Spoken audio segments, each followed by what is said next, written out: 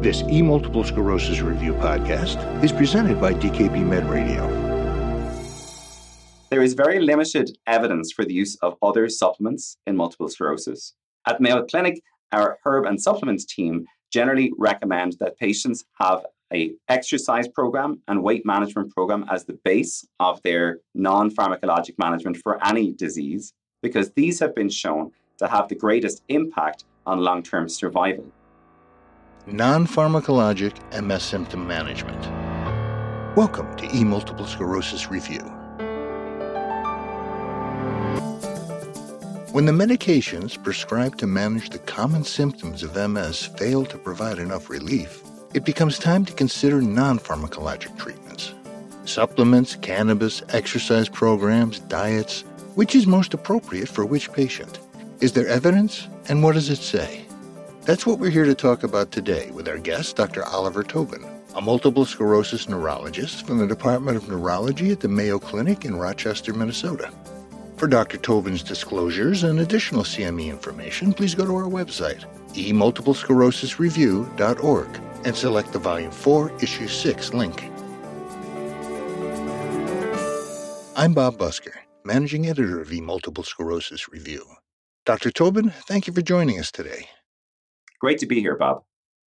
We've got a lot to talk about, so let's jump right in with our first learning objective.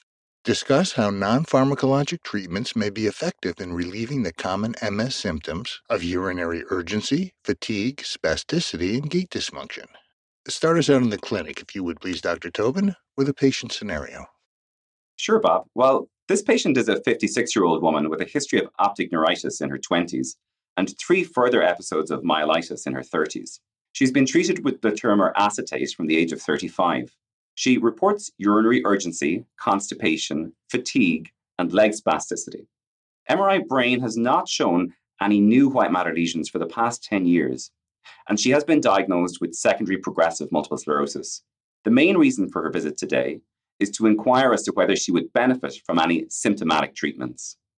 Let's start by looking at the specific symptoms she wants to relieve. The first one you mentioned was urinary urgency. What would be your initial approach? Well, Bob, the first thing to do is to evaluate the patient before considering a medication, and that is by taking an adequate history and exam. And then for specific evaluation of bladder symptoms, we usually order either a bladder ultrasound or a urodynamic study and urologic evaluation to evaluate for urinary retention and to identify signs of bladder dysfunction. The other thing to do is to evaluate for the use of any bladder irritants. And these are often missed by patients and physicians alike because of how ubiquitous they are. And common bladder irritants include caffeine, tobacco, alcohol, and even carbonated beverages, including sparkling water, chili peppers, citrus fruits, and vitamin C supplementation. Once bladder irritants have been removed from the picture, evaluating the medication list for any medications which could cause urinary urgency. After that, assuming that urinary retention has been excluded, use of an anticholinergic medication could be considered. Talk to us, if you would please, Dr. Tobin, about non-pharmacologic ways to relieve these symptoms. So I think that's a really important question, Bob. And I think when we think about non-pharmacologic treatments, sometimes we think about natural remedies or medications that are not prescribed. When I think about the non-pharmacologic management of bladder dysfunction, the most important things are the non-medication strategies. And so that would be making sure there's not urinary retention, making sure there's no constipation, removing the bladder irritants that we discussed, and removing any medications, any prescribed medications that could be impacting bladder function. Regular exercise is also important for bladder function, and timed voiding can be helpful to reduce the social impact of bladder dysfunction. And so when I think about non-pharmacologic strategies for managing bladder dysfunction, that's generally how we approach that. And also for the non-pharmacologic management of other symptoms related to multiple sclerosis. It's the removal of things that could be causing problems and promoting non-pharmacologic or non-medication related activities that can improve function. Along with her bladder symptoms, she also complained about constipation. Are the two related? Constipation can worsen bladder dysfunction. And so often when we ask patients about constipation, they say that they're not constipated. And one of the things that I've started to ask my fellows and nursing staff to do is to ask how often a patient has a bowel motion. And what we're aiming for is a single fully formed bowel motion per day. Often patients will say they're not constipated, but might report that they're having a bowel motion every 2 or 3 days. Treatment of constipation can improve bladder function, and typically that's initially done with diet. But if a patient needs laxatives, that can also be used. And we usually recommend that patients titrate the diet and laxatives to achieve a single fully formed bowel motion per day. Talk to us about spasticity and gait dysfunction, if you would, please. Spasticity and gait dysfunction are very common features of multiple sclerosis and are usually related to spinal cord dysfunction or spinal cord disease. Aren't those commonly treated with prescription medicines? Patients are often familiar with the use of antispasticity medications such as baclofen or tizanidine. However, the first step in management of spasticity is stretching exercises. Now, the stretching exercises are beneficial to reduce spasticity if the stretches are held for more than 30 seconds at a time. And that's quite a long time to hold a stretch if you've ever tried to do that. And I usually recommend that patients have a clock or a stopwatch to help them hold the stretch for that long. Needle studies have showed that the inhibition of the spinal reflex arc only occurs after 30 seconds of maintaining the stretch. So some physicians recommend that patients hold a stretch for up to 60 seconds. Is stretching effective for long-term relief?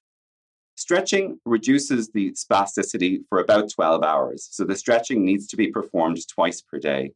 In patients who only have nocturnal spasticity, so spasms in the legs at night, stretching at night may be sufficient, but most people need to do it twice per day. If stretching is not sufficient, then medications can be used. We mentioned baclofen and tizanidine. Other strategies that can be used include botulinum toxin. Botulinum toxin is mostly beneficial for focal spasticity. So, for instance, a single leg with a contracted ankle may be responsive without causing too much weakness. Other less common strategies include spinal cord stimulation. And there are several devices actually that have been approved for transcutaneous spinal cord stimulation to reduce spasticity and improve gait dysfunction in patients with multiple sclerosis. The outcome measures for those devices are quite short term, and so we don't have long term follow up on them, but it is a promising avenue. A non-pharmaceutical treatment for spasticity that many patients have questions about is the use of medical cannabis. Certainly, medical cannabis is available in certain states and has been shown to be beneficial, at least in patient-reported measures of spasticity. The downside to medical cannabis is that it can cause some sedation, and there is an increased risk of cardiovascular events such as strokes or heart attacks, and a small increase in the risk of psychosis. So it's rare that we tend to use that in clinical practice. Fatigue. It's one of the most seen symptoms in individuals with MS. Talk to us, if you would, please, about addressing fatigue through non-pharmacologic approaches. So, fatigue is extremely common in patients with multiple sclerosis, and it is usually multifactorial. I generally recommend an algorithmic approach to addressing fatigue. In patients with new disease or active inflammatory disease, the fatigue can be from neuroinflammation. And so the first step is to get an MRI of the brain and spine and ensure that there isn't active inflammation driving the fatigue. For most patients who have stable multiple sclerosis, who don't have active disease, the first step is to review the medications. Patients, particularly with secondary progressive multiple sclerosis or primary progressive multiple sclerosis, are often on several sedating medications, including antispasticity medications, pain medications, sleeping medications, or anti-anxiety medications, which can all cause sedation. Reviewing the medications and cutting out any which could cause sedation is the first step. The thing to do in tandem with reviewing the medications is to screen for depression. Now, in a busy neurologic practice, this doesn't have to take a long time. We generally recommend using a PHQ screener, either the PHQ-2 or the PHQ-4, which are short screening tests, either 2 or 4 questions. If these are positive, they should lead to additional screening. And obviously, if depression is present, treatment of depression is extremely important. Depression is more common in multiple sclerosis than in the general population and worsens the outcome of multiple sclerosis, both the inflammatory disease and the progressive disease. Once these screenings have been done, the next thing is to screen for a sleep disorder. The most common sleep disorders are restless leg syndrome and obstructive sleep apnea. Patients with multiple sclerosis are more likely to have restless leg syndrome than the general population. And these comorbidities, again, can worsen the outcome in multiple sclerosis. So treatment of these not only improves the fatigue, but also may improve the overall outcome of the disease. If none of these things are present, or if these things are present and addressed, the next step is to use an exercise program. So it sounds paradoxical that we would recommend the use of a generalized exercise program in somebody who's fatigued. However, there is good evidence that shows that regular submaximal exercise can improve fatigue in patients with multiple sclerosis. Other strategies include energy conservation strategies and cooling vests when using exercise. A common question is whether stimulant medications are useful in the treatment of fatigue in multiple sclerosis. Although these do seem promising, several large studies have shown that stimulant medications do not improve fatigue when tested in a blinded fashion, and you risk off-target side effects such as sleep disruption when using stimulant medications, which can paradoxically worsen fatigue. Well, thank you for discussing this case with us, Dr. Tobin. Let's review our conversation as it applies to our learning objective. Discuss how non-pharmacologic treatments may be effective in relieving the common MS symptoms of urinary urgency, fatigue, spasticity, and gait dysfunction. What are the key things our listeners need to remember? So urinary dysfunction in multiple sclerosis can be contributed to by a variety of reversible issues, including bladder irritants and constipation. Urodynamic studies can identify urinary retention and detrusor overactivity, which are treated differently. Gait dysfunction and spasticity are most commonly driven by spinal cord disease in multiple sclerosis. Treatment of spasticity should follow a stepwise approach, starting with twice daily stretching. Fatigue is common in multiple sclerosis and is typically multifactorial. Evaluating for sedating medications, sleep, and mood disorders should be completed initially. If none of these are found, a regular exercise program is the most effective strategy for fatigue management. Thank you, Doctor. And we'll return with Dr. Oliver Tobin from the Mayo Clinic in just a moment. We'll continue our discussion in just a minute, but first I want to ask you a not-so-simple question. How has COVID-19 changed the way you treat your patients with multiple sclerosis? Do you have questions about the impact of MS-DMTs on COVID-19 risk? About when, if ever, to delay dosing or stop therapy? Or probably the most important question, your patient has just tested positive for COVID-19. What should you do now? You'll find answers in the Multiple Sclerosis Educational Webinar, Managing MS in the Era of COVID-19. Join expert faculty from Johns Hopkins School of Medicine, Dr. Michael Kornberg and Dr. Elias Sotirkos, as they discuss evidence-based strategies to help keep patients with MS safe from COVID-19. The online Managing MS in the Era of COVID-19 webinar is accredited for 0.5 AMA, AAPA, or ANCC credits, and is provided without charge. To watch Managing MS in the Era of COVID-19, visit cov19ms.dkb.com. That's cov19ms.dkbmed.com. And now, back to our discussion. Welcome back to this eMultiple Sclerosis Review podcast. Our guest is Dr. Oliver Tobin from the Department of Neurology at the Mayo Clinic in Rochester, Minnesota. We've been talking about using non-pharmacologic treatments to relieve some of the most common MS symptoms, like urinary urgency, spasticity, and fatigue. I'd like to turn now to our second learning objective. Describe the interactions between multiple sclerosis and the common comorbidities of depression and obesity. With that in mind, if you would please, Dr. Tobin, take us back to the clinic with another patient scenario. This is a 45-year-old man with a history of trigeminal neuralgia and optic neuritis in his teens. He's been treated with interferon 1A since his diagnosis of multiple sclerosis at 17.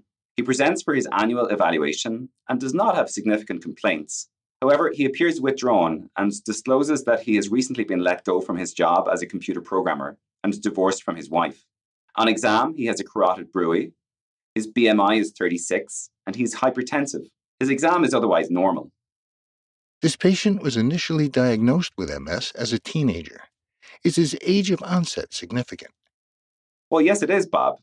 He has pediatric onset multiple sclerosis. And patients with pediatric onset multiple sclerosis tend to have more severe disease activity than patients with later onset disease. Although they do take longer to develop progression, they have a higher risk of developing progression overall due to the duration of their disease. Patients with pediatric onset multiple sclerosis also have a high risk of cognitive impairment, even at onset. Although this patient does not disclose a history suggestive of progressive disease, he is at an age where progressive disease can start and should be screened for such. What clinical evaluation of this patient would you recommend? So, the first thing to do with this patient is to do a history and examination. And the history and examination should include some form of cognitive assessment. I would then recommend that he have neuroimaging, both brain and spinal cord, to determine if he has new inflammatory disease. This will direct whether he needs to continue on his current disease modifying therapy or switch to an alternative medication. We also need to determine if he has any spasticity or any other physical disability that he's not disclosing on history. For patients with pediatric onset disease, we usually recommend neuropsychometric testing, and particularly in this case where the patient has had recent life events that suggest that he may have some cognitive decline, neuropsychometric testing can be helpful. The other thing that could contribute to this is mood disturbance. And so, again, considering screening with a PHQ-2 or a PHQ-4 would be helpful in this case. The screening test for mood disturbance, the PHQ-2 or the PHQ-4, what if they're positive? What would be your next step? That's a good question, Bob. And that's often what stops people from doing mood screening in neurology clinics is what should we do if they're positive? And so the first thing to do is to assess for suicidality, so to assess if there's a current risk. And you can do that using additional suicidality screeners that are also available on the same website that the PHQ-2 and PHQ-4 are available, which is just a 6-question questionnaire. If the patient has a high risk of suicidality at the time that they're in clinic, they need an urgent psychiatry evaluation, typically in the emergency department, or if there is access to a psychiatrist that day. But for most patients, the vast majority of patients, that is not the case, and a routine psychiatry evaluation is recommended. We generally have a low threshold for treating depression in the context of multiple sclerosis, because obviously depression on its own needs to be treated, but also because depression is associated with worse outcomes for multiple sclerosis itself. It's also associated with an increased vascular risk in patients with multiple sclerosis for reasons that are not entirely clear. This patient you brought us, he's been on interferon 1A for nearly 30 years. Is it possible that his current DMT might be responsible for, maybe not all, but at least part of his presentation? I think that that's an important thing to address. Interferon therapies are associated with an increased risk of depression. In my experience, they generally don't cause depression on their own. However, they can certainly worsen depression that's there. And so if somebody has active depression, it can make the depression harder to treat. Interferon therapy was certainly the correct therapy for him to start on when he was 17. However, I think that decision needs to be revisited now. Number one, does he have any new inflammatory disease on interferon? And number two, is interferon causing any depression or any pain disorder that could be worsening his symptoms? And so those are two reasons which I might consider switching him from interferon to another medication or possibly even stopping disease-modifying therapy altogether, although he is somewhat young to stop disease-modifying therapy completely. I want to ask you about his weight, Doctor. He's got a BMI at 36. That puts him in the obese category. How might that be affecting his MS? There's a lot of evidence in recent years showing that BMI is associated with risk of multiple sclerosis. And so weight in the teenage years increases your risk of subsequently developing multiple sclerosis. And similarly, patients who are overweight who have multiple sclerosis tend to have more severe inflammatory disease activity and also have an increased risk of progression and worse outcomes with progression. Also, quite disappointingly, in my view, there's an increased risk of diagnostic delay in patients who are overweight, who are ultimately diagnosed with multiple sclerosis. The main impact of this from a patient point of view is that maintaining a normal weight is recommended. And so for this patient, reducing his weight into a normal BMI or even any reduction of his weight would improve his outcomes. There's also the mechanical issue in patients who have gait dysfunction, because the less weight that they need to carry, the easier it is to ambulate. So even in somebody who has progressive disease, reducing weight can improve walking distance and walking speed. Certain diets have been associated with an improvement in fatigue in a non-controlled trial. However, this has not been confirmed in a randomized control study. Those are essentially healthy diets. Those diets involve fruits, vegetables, and non-processed meats. However, for neuroprotection, which is a different question, the Mediterranean diet is the main one that's recommended. And the evidence for the Mediterranean diet primarily comes from the Alzheimer's disease literature. And the Mediterranean diet is high in fish, high in nuts, and low in red meat, and high in vegetables. And that's the main diet that's been shown to be neuroprotective, but it's not a weight loss diet. So in patients who are overweight, reducing their weight initially is the primary recommendation. And then when their weight is within a range that's acceptable to them, then maintaining the weight on the Mediterranean diet is typically what's recommended. Last topic, doctor. Supplements. Vitamins, minerals, nutraceuticals, herbals. Clinicians get a lot of questions about which claims are real and which ones are not. What does the evidence show about supplements for people with MS? So, Bob, the main supplement with an evidence base for use in multiple sclerosis is vitamin D supplementation. And so nurses entering nursing school who had low vitamin D had a higher chance of developing multiple sclerosis later in life. And patients who have multiple sclerosis who have low vitamin D tend to have more relapses and a higher rate of progression. Some of our listeners may recall a trial some years ago of vitamin D supplementation for the treatment of relapsing disease in multiple sclerosis. This trial didn't reach its primary endpoint primarily because it was hard to enroll because many patients were on vitamin D already. But the secondary endpoints did show a reduction in the number of new enhancing brain lesions in patients who were treated with high doses of vitamin D. In practice, I generally recommend that patients supplement vitamin D to within the upper end of the normal range. And at least in Minnesota, that typically involves supplementing with about 2,000 units of vitamin D3 per day. Other supplements that have been evaluated in multiple sclerosis include biotin. Biotin initially looked promising in a study of its effect on walking. However, this effect turned out to be short-lived, and the effect was not borne out in longer studies. Biotin is likely safe to take. However, the main downside is that it can interfere with the results of common lab tests, which use biotin in the test reagent. So commonly, patients who are taking high doses of biotin can have falsely abnormal thyroid function tests, for example. There is very limited evidence for the use of other supplements in multiple sclerosis. At Mayo Clinic, our herb and supplements team generally recommend that patients have an exercise program and weight management program as the base of their non-pharmacologic management for any disease, because these have been shown to have the greatest impact on long-term survival. In patients who feel that supplements are beneficial to their symptoms, if they're on quite a lot of supplements, it's generally recommended to use the lowest number possible. And so to achieve that, it's usually recommended to withdraw each supplement individually to determine if there's one particular supplement that's helpful, and then if that one is helpful, to continue on that supplement and remove the other ones that patients are taking. Well, thank you for bringing us this case, Dr. Tobin.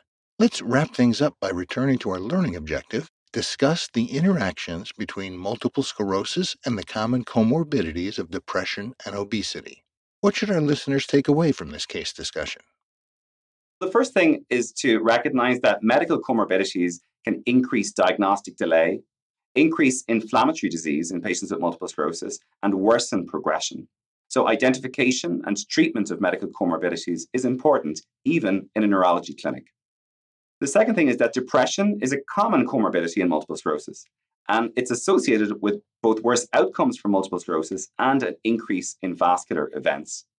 Screening for depression is relatively easy with simple and freely available screening tools, such as a PHQ-2, and these should be used to identify depression in patients with multiple sclerosis. And we should have a low threshold for treating depression or referring patients for evaluation and treatment of depression in the context of multiple sclerosis. Lastly, maintaining a normal vitamin D level is recommended for patients with multiple sclerosis. There is not good evidence for the use of other supplements for symptomatic benefits or disease modification in multiple sclerosis. If patients do wish to use other supplements, using the lowest number possible is recommended. Dr. Oliver Tobin from the Department of Neurology at the Mayo Clinic in Rochester, Minnesota, thank you for joining us in today's E-Multiple Sclerosis Review podcast. Thanks, Bob. This has been a lot of fun. For E-Multiple Sclerosis Review, I'm Bob Busker. To receive CME credit for this activity, please take the post-test at emultiplesclerosis.dkbmed.com. E-Multiple Sclerosis Review is supported by educational grants from Bristol Myers Squibb, Novartis Pharmaceuticals Corporation, and Sanofi Genzyme. The opinions and recommendations expressed by faculty and other experts whose input is included in this program are their own. This enduring material is produced for educational purposes only. E-Multiple Sclerosis Review is copyright, with all rights reserved, by DKB Med, LLC. Thank you for listening.